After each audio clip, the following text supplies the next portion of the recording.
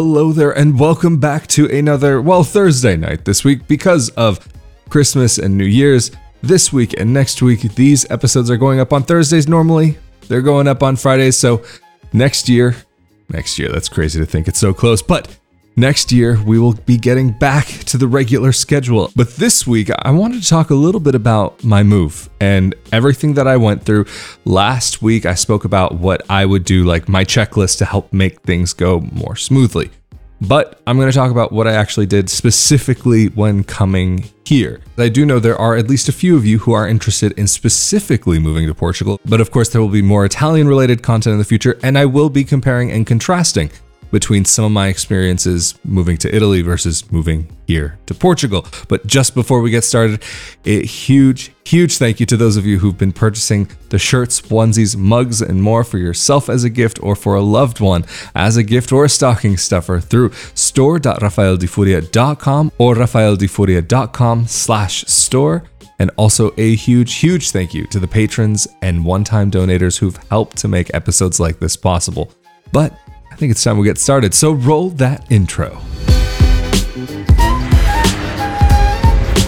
So of course, the first thing that I did was to make sure to see how I can stay here in this country legally, in Portugal. But this was even before arriving. Thankfully, because I am also an Italian citizen, I do have the ability to reside pretty much anywhere in the European Union.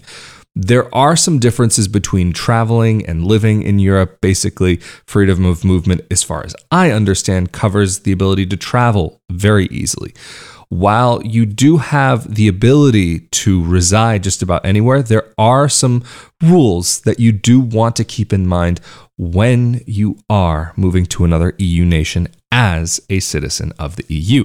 If you are not a European Union citizen and you would need something like the D7 visa to come here, that is a subject that I plan to talk about in a future episode because there are a few of you who did mention to me that you were interested in that topic specifically. But if you are somebody who's been watching these episodes for a while and you also are a dual citizen like me, then your situation will be in some ways more similar to mine. So, of course, after taking the 2 seconds to confirm how I needed to stay here, that was actually relatively simple and something I'll go into a little bit in this episode, but something also I'll go into further detail in a future episode. If you are somebody who does have European citizenship, then you have to apply for something called the CRUE, C-R-U-E, Certificate of European Union Residence here in Portugal. But like I said, I'll go into that a little bit more later in this episode and a full episode in the future. But once I had all of that figured out and what I needed to do, of course, the first thing really is to figure out where you're actually going to reside so you can get that residency certificate.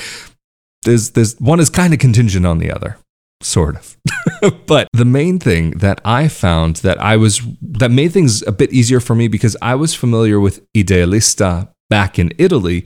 They also have it here in Portugal, Idealista, whatever, however you pronounce it. But instead of it being idealista.it, it's idealista.pt.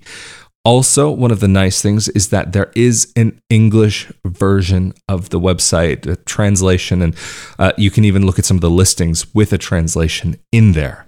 However, an issue that I came across, and it seems like there's a lot of other people who've come across this issue as well, is to get a response by email through that website. So I don't necessarily recommend getting in contact through their messaging system, but personally, I have enough Portuguese that I can fumble my way through a phone call if at least somebody has the patience on the other end. So that's what I did. And this was actually coming from Italy. One of the things why I have recommended in the past that people, if you are going to be there, at least consider having Iliad as your cell phone provider is because of the international minutes that are included. And so I was able to call up some landlines because some countries it's only landlines, and Portugal was one of those situations when I was calling. But for those phone numbers that were mobile lines, in most cases, I found that I actually could call the person through WhatsApp and it did work fine. So I had a lot of success actually getting in contact with the landlords and agents by the phone, not so much through texting and not so much through the messaging system on the website. So if you do have that ability to communicate a little in Portuguese, or if you have a Portuguese-speaking friend, then you may want to consider that. But the thing is, if you have a friend who's Brazilian and you're calling Portugal, these are almost two different forms of the language. So, I mean, yeah, there is cross-communication that is very possible, but just keep in mind it's a little bit different between the two.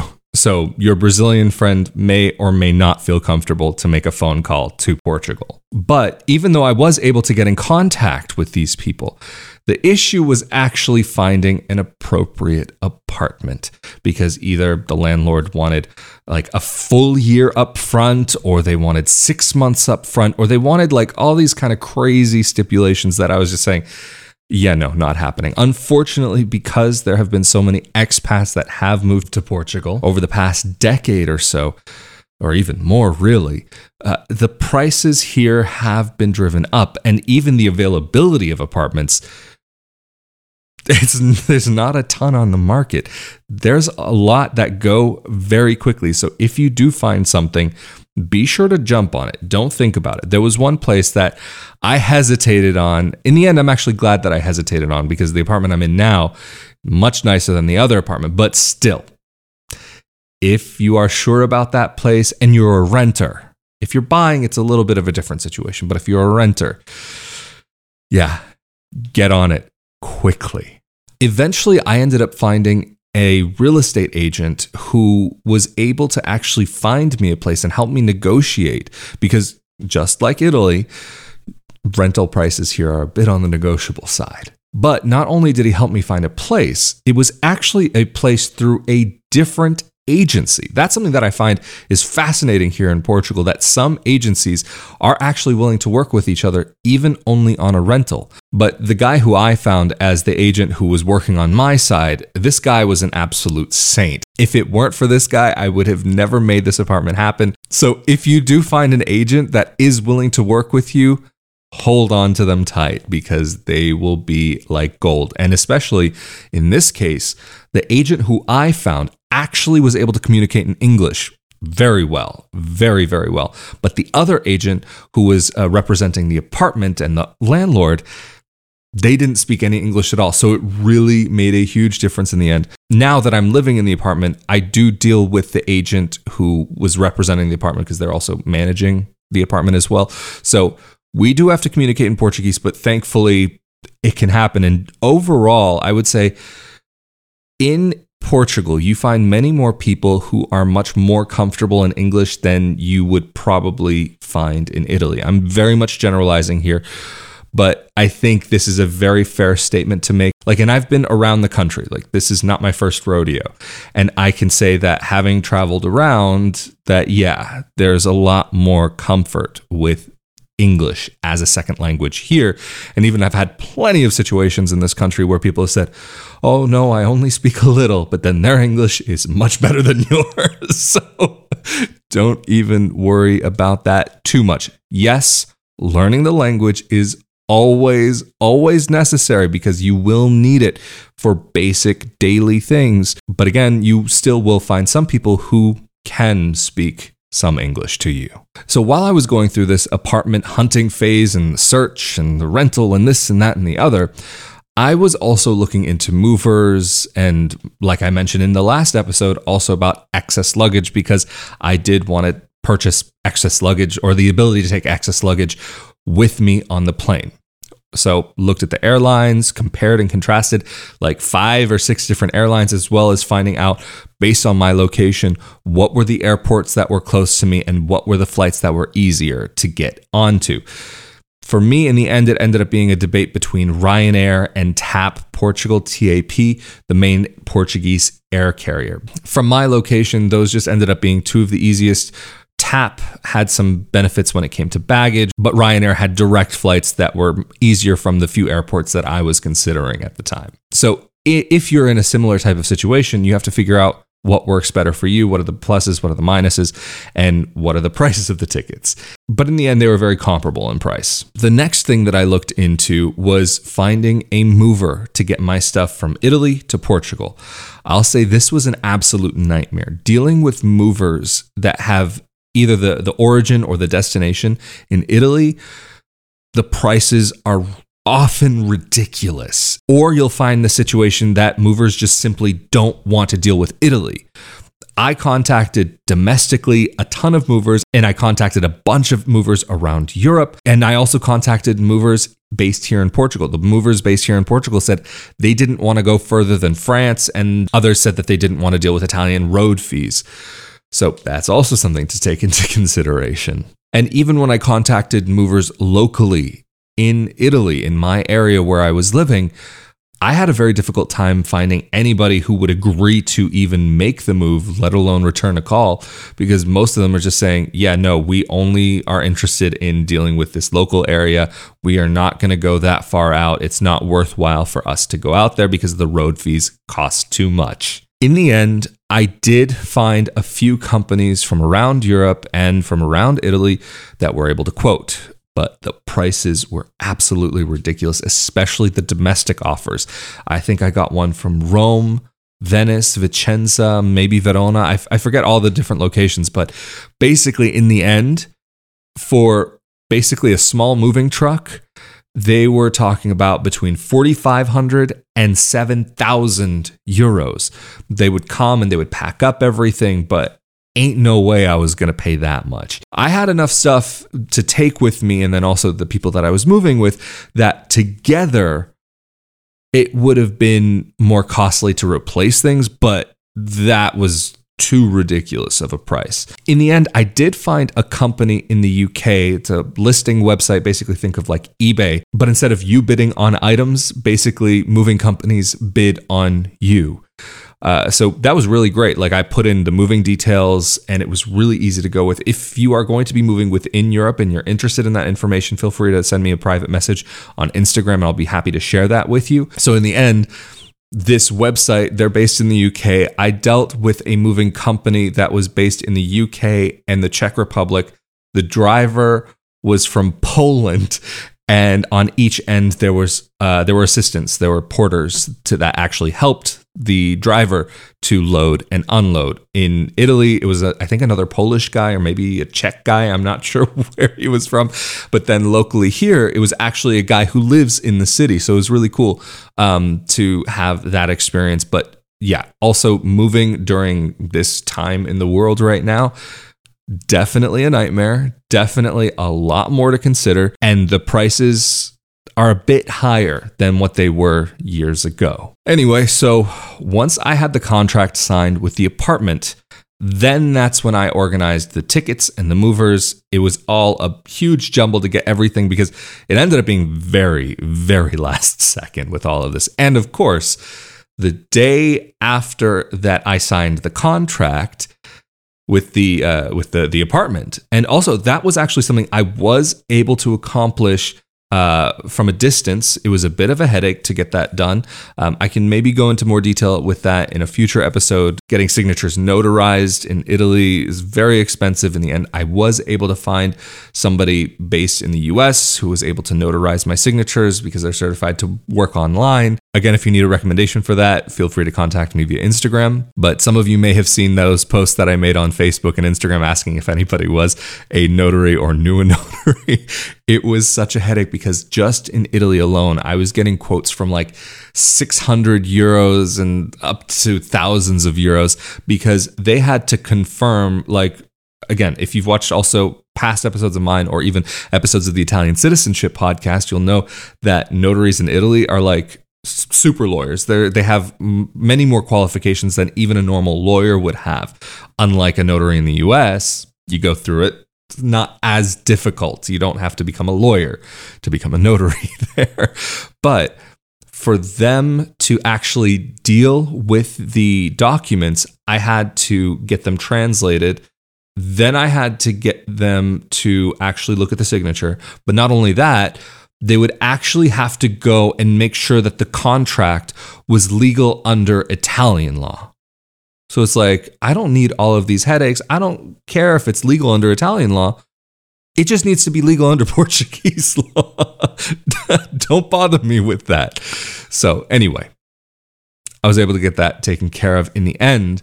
But the day after, what I was saying before was that Portugal changed the rules of entry into the country just after I signed the contract to get this apartment. The new rules at that time were that starting, I think, from basically it was going to be the moving day or the day before my moving day, to get into the country, you were required to take a test. And that didn't matter whether you got the jab or didn't get the jab, for everybody across the board. So then I had to scurry around to find where to get tests and this and that. Thankfully, it was actually really easy. Thankfully, I was just able to go to a local pharmacy just very close to where I was living and get it taken care of. Very quick, very easy to do. And when I arrived in Portugal, yes, they did actually check for the test. So that was annoying on top of all the other stress I was dealing with to do with them, having to run around from this office to that office to that, get the tickets. And anyway, I'm here in the end. Made it here just barely by the skin of my teeth, but definitely can say it's been very worth it. So the next part of dealing with this whole process is that you have to get your CRUE, like I was mentioning before, CRUE, if you're a European Union citizen, and then also healthcare taken care of. And actually getting the residency registration here in Portugal, I would say is actually easier than opening up a bank account. Like, unbelievably easier. The whole opening up a bank thing, again, this is something I will go into a future episode, but that was something that I did after getting my registration for the residency here, just because on my contract for the apartment itself, it didn't have the zip code of where the apartment was. So when I went to the bank the first time, the guy said, hey, I can't do anything about this because it doesn't have the zip code. So if you want to try to get a bank account here as quickly as possible, be sure that you do have at least your full address and the zip code and the city and everything written on the contract. Otherwise, you'll have to wait for your first bill for utilities or the registration certificate. Also, there are other things that you will need, and it was not necessarily a straightforward process. And there are some funny little rules that I ended up learning about while I was going through this process. But again, I'll go into that process in a future episode. When getting the CRUE, it was very simple. Basically, most of it was taken care of by email because of the current rules and with the current situation and everything going on here. So basically, all of the documents that I had to submit, I just sent via email, just scans of those documents. And there weren't a ton because of being an Italian citizen. This made it actually a bit easier to be able to remain here. The rules for that you can find online, but there are like some little finer details which can change between city to city and office to office. So that's something, like I said, again, future episode. And that is basically what it comes down to with my move and how I actually made my way here from Italy to Portugal. But of course, if you're an American citizen coming from the US or a non-European coming from anywhere outside of Europe, there are some other steps that you do have to take to get a visa here and so on. Like I said, I'm going to do a future episode on the D7. But for more information about what I would say to look into for the move, just regardless of where you're coming from, to make things easier for yourself, take a look at last week's episode, the episode just before this one, and that will give you some of the steps that I've taken during my international moves since having left to live abroad more than 12 years ago to help make things go more easily during each of my moves. Definitely recommend that. Anyway, I think this is going to be a great place to leave it off. And whether you celebrate it or not, may you have a very Merry Christmas or a wonderful time of this year, this winter season. I'll see you next Thursday for another episode of Not Your Average Globetrotter. Again, after next week, we'll be getting back to the regular Friday night schedule. Of course, also a huge thank you to those of you who've been helping to support these episodes to be possible and supporting this project through the shirts, mugs, onesies, and more, through Patreon and through the one-time donations. Thank you all so very, very much. Of course, as always, I'm Raffaele Di Furia. This has been another episode of Not Your Average Globetrotter. Stay safe and healthy out there, and holly and jolly. And I'll see you all next time.